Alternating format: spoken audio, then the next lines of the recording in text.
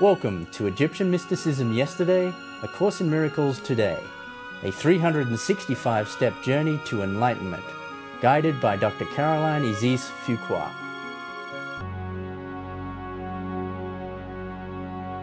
Step 192. I was created as an extension of the divine, to be God's image in form. I was created from spirit to remain conscious of myself as spirit, even while utilizing a body and an ego. However, in order to fulfill my function, it is necessary for me to release or forgive any illusion of myself or my brothers and sisters that is other than what God wills for all of us. Today, I am determined to be and see only God.